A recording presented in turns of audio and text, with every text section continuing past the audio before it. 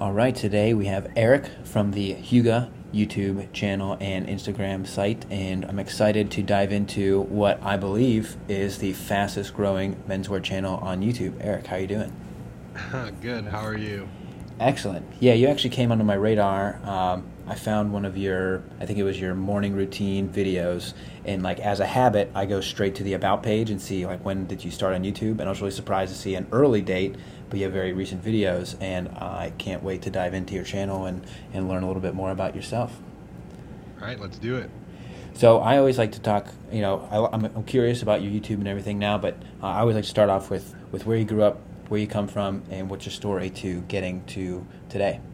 Okay. I grew up in San Diego, California, for about like 20 years and moved out, went to school in the Bay Area. And now I'm working as an engineer in the Silicon Valley or San Francisco.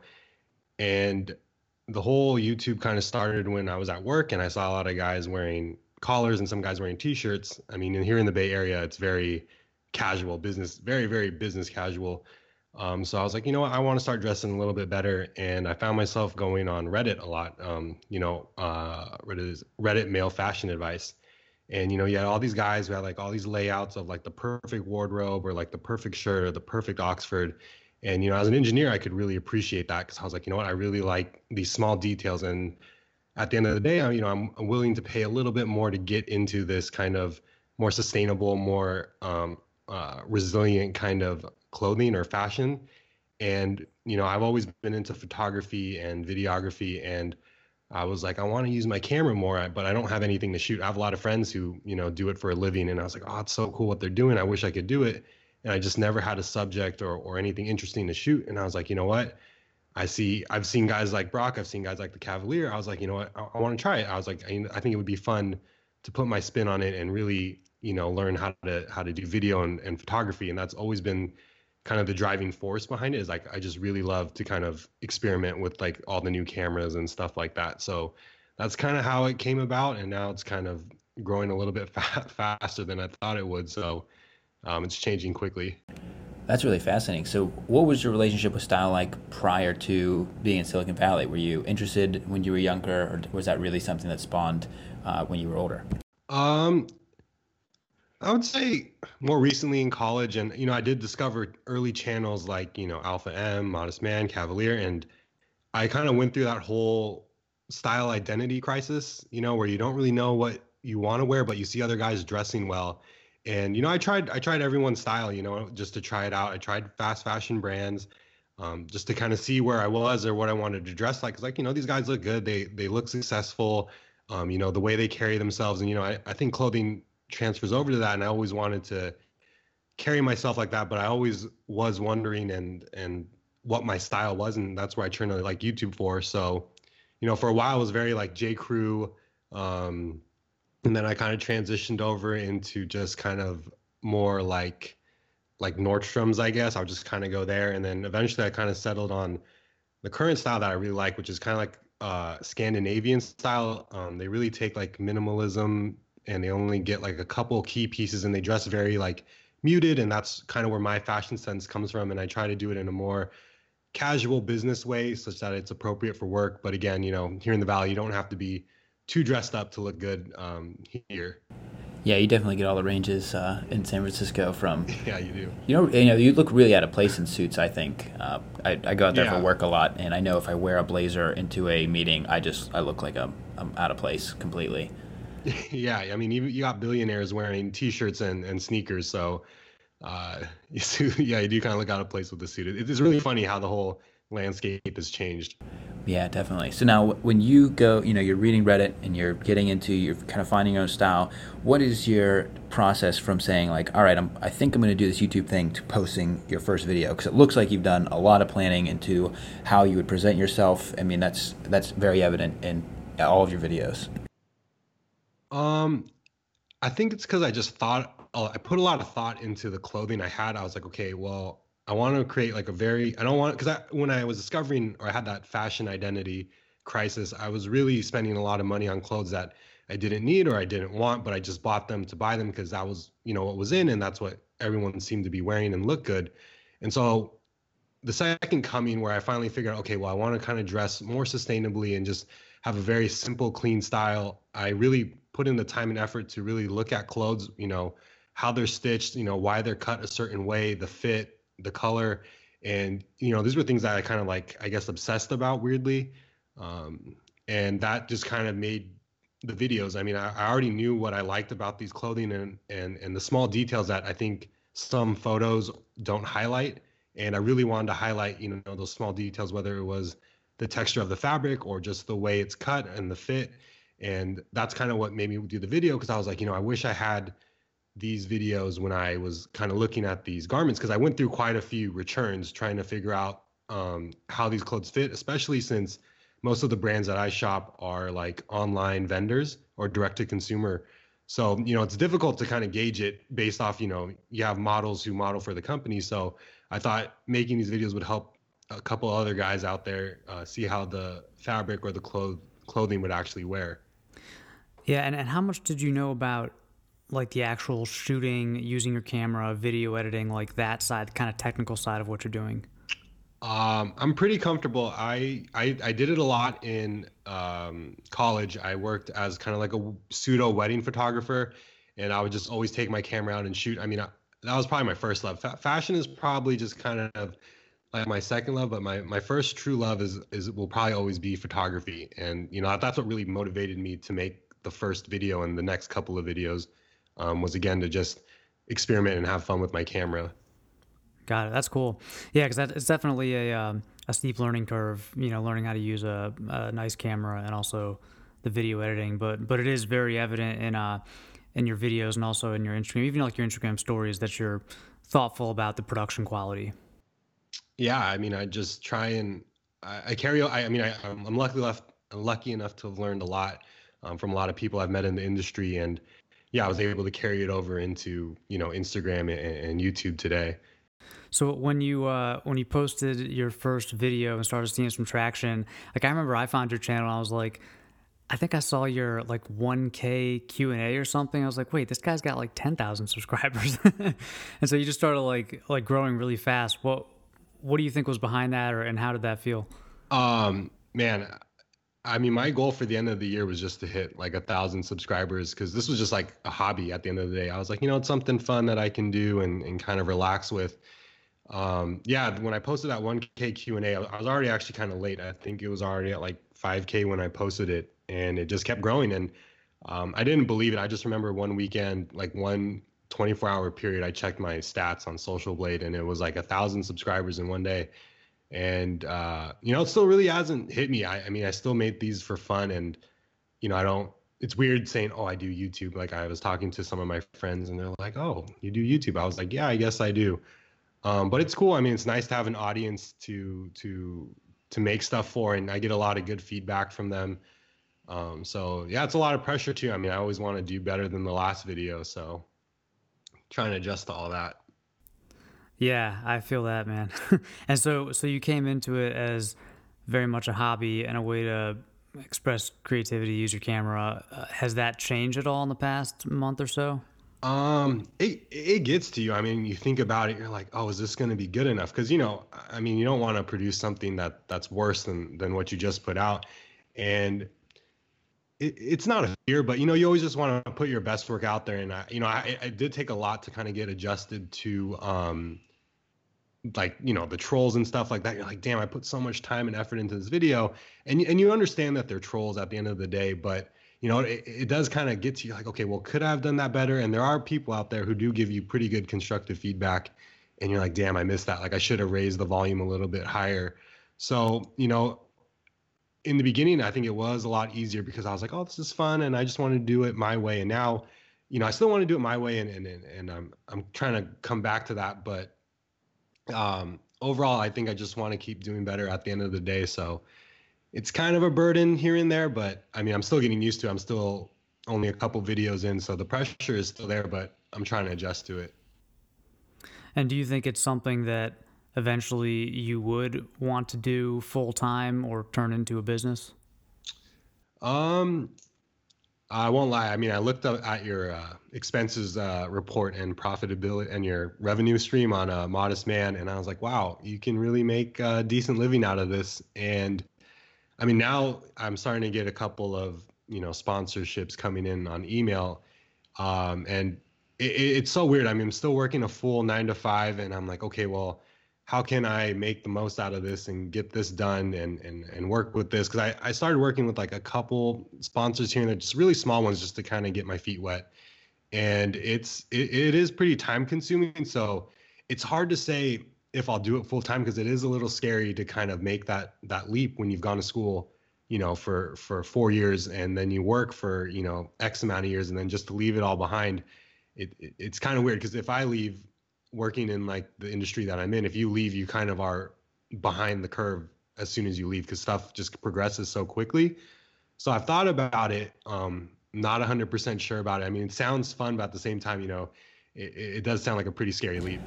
Yeah, and I know, I mean, I've talked about in the past, I've started my channel sort of with the intention to do the same, but how do you now balance between the 9 to 5 and then wanting to create? Is it something you focus on weekends, or are you excited to go home and work on it now? What's that balance like?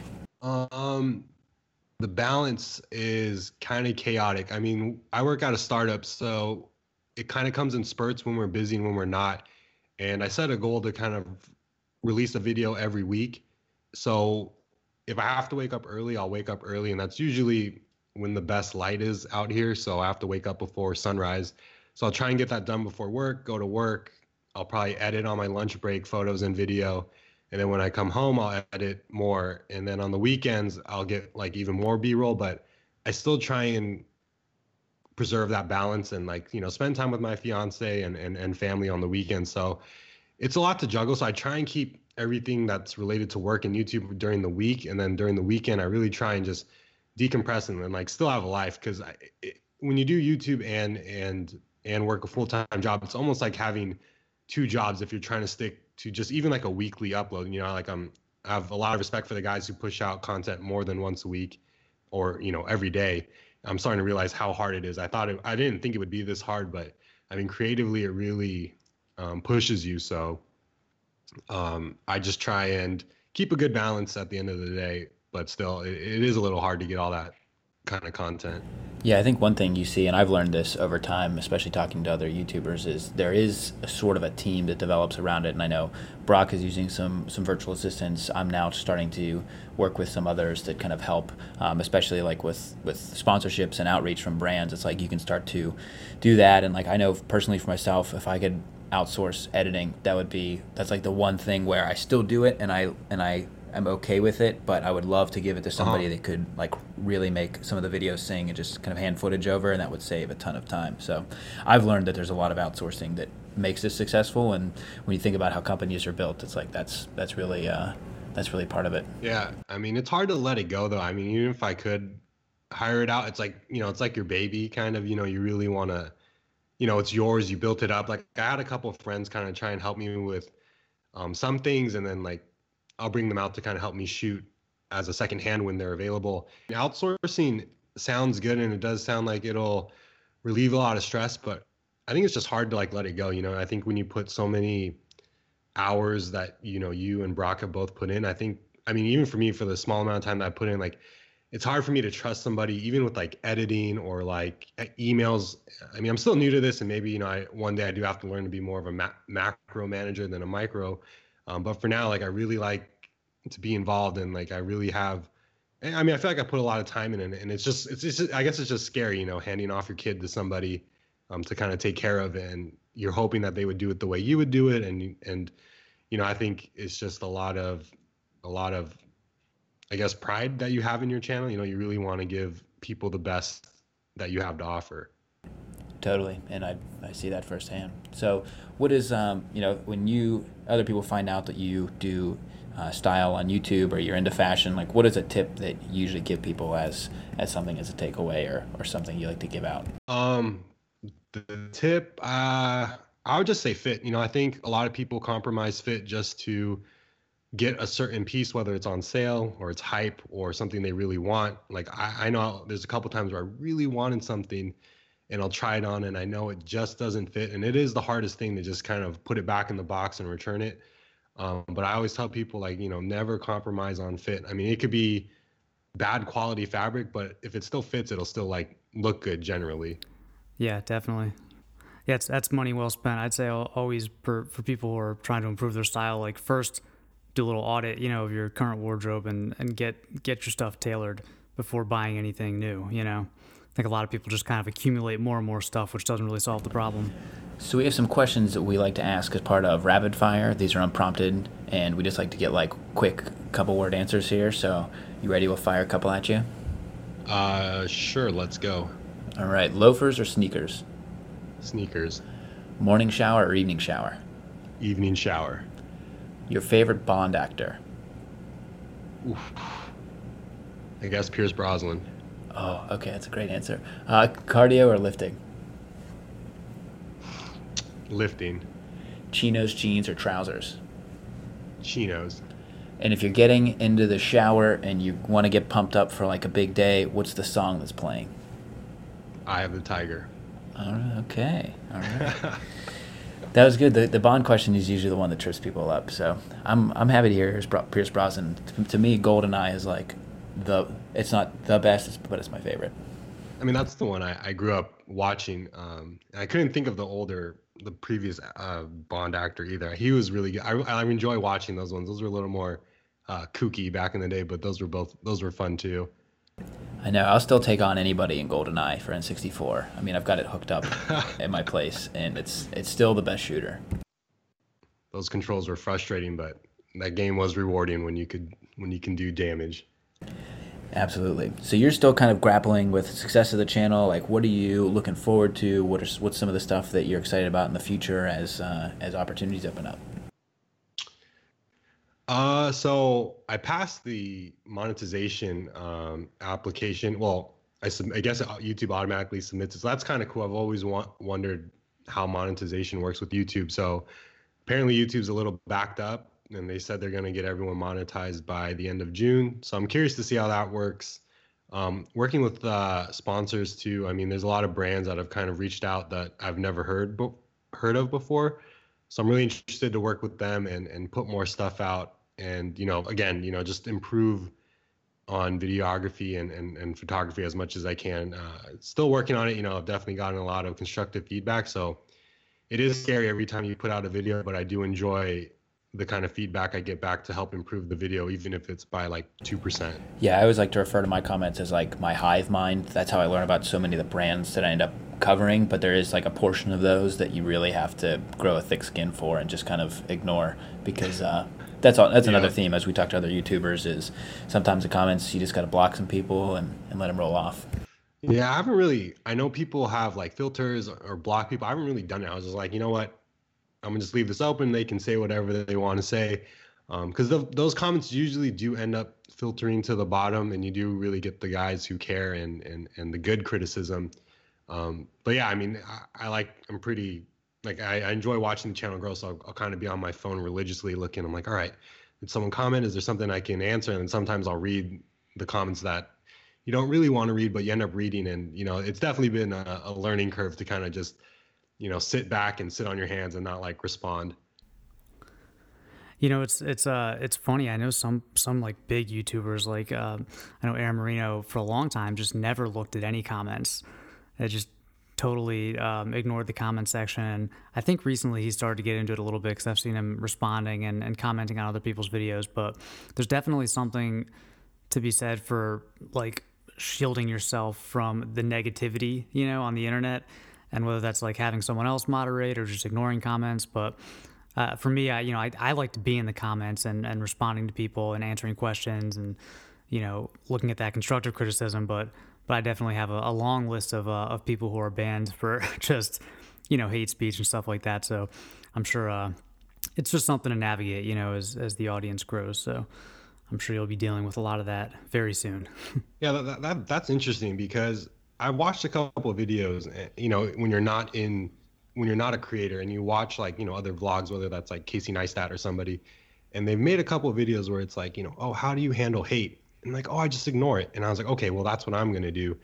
But it's interesting that you say, shield yourself from negativity because, I think it has taken a toll. Like weirdly, I was like, these guys don't do anything for me. They don't mean anything to me. And at the end of the day, I am able to like kind of put it in the back of my mind, but I guess I still read the comment and, I'm a pretty positive person. So I guess it is kind of weird to have that much negativity, even if it's from social media. So it's interesting that you say shield because I mean I've debated about it, but at the same time, I was like, I'm just gonna let this video run its natural course. So I mean, have you guys noticed that it kind of takes like a toll on your psyche or something? Like I don't really know how to put it into words, but I feel like it kind of is like a small drain. It's not a huge one, but at the end of the day, I can kind of feel like the sluggishness from all that negativity.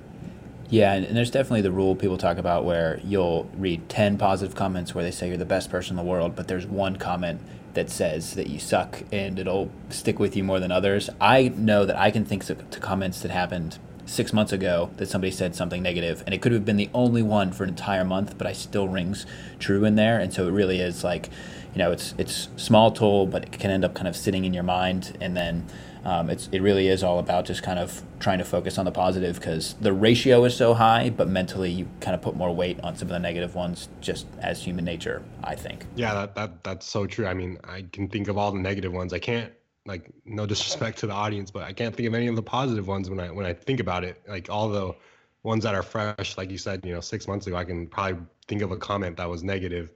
So that's interesting. That's weird. I've never really thought about it. I thought I would just kind of let it run its course, but it's weird that it kind of affects you when it shouldn't.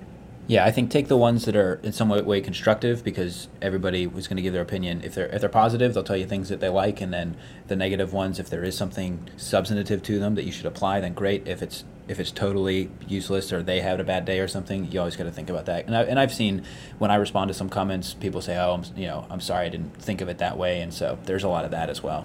That's the internet for you.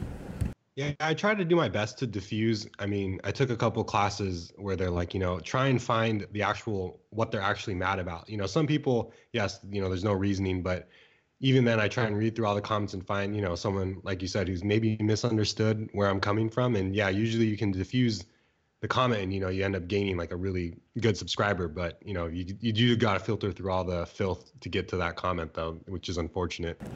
Now, I'd be remiss before we go. I've seen it on your videos before, but a wrist check for today. I was looking forward to this question. I know both of you guys are kind of into horology, and I do remember watching Brock. One of the first videos I ever watched when I was getting into men's fashion was his 3-watch collection. I thought that was a really well done video. But today I'm just wearing my Rolex Submariner. Very nice. Yeah, I remember seeing your 1-watch collection video. I was like, ooh, that's nice. I like that idea of, 1 watch. So I've also got the Rolex on the wrist today, the new to me Datejust. That thing's beautiful. They're great watches.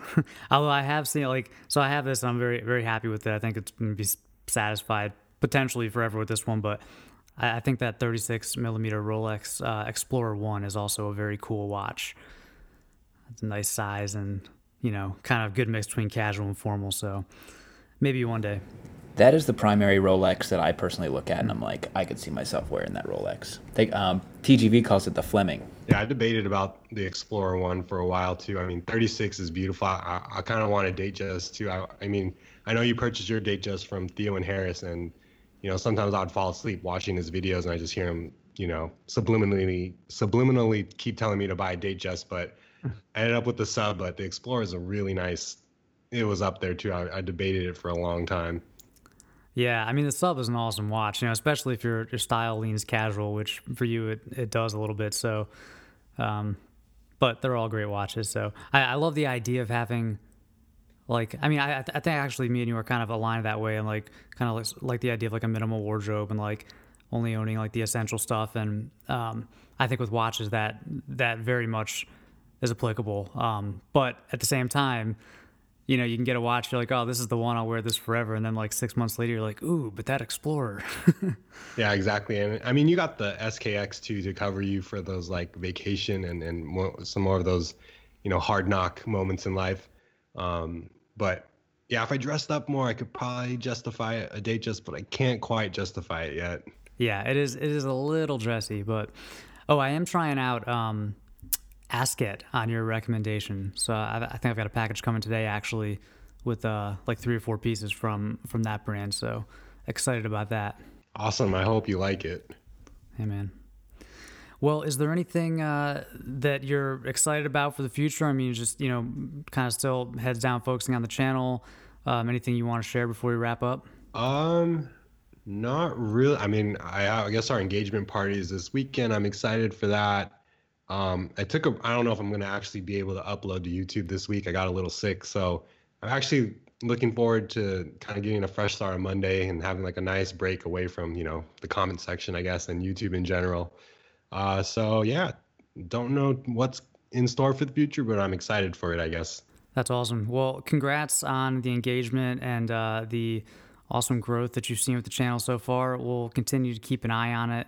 Link to all your stuff in the show notes. And to anybody listening, go check out Hueguh on YouTube and Instagram. And thanks for coming on the show. Thanks for having me. Thank you for listening to the Buttoned Up Podcast, a collaboration between John Shanahan of The Cavalier and Brock McGough of Modest Man, and we will see you next week.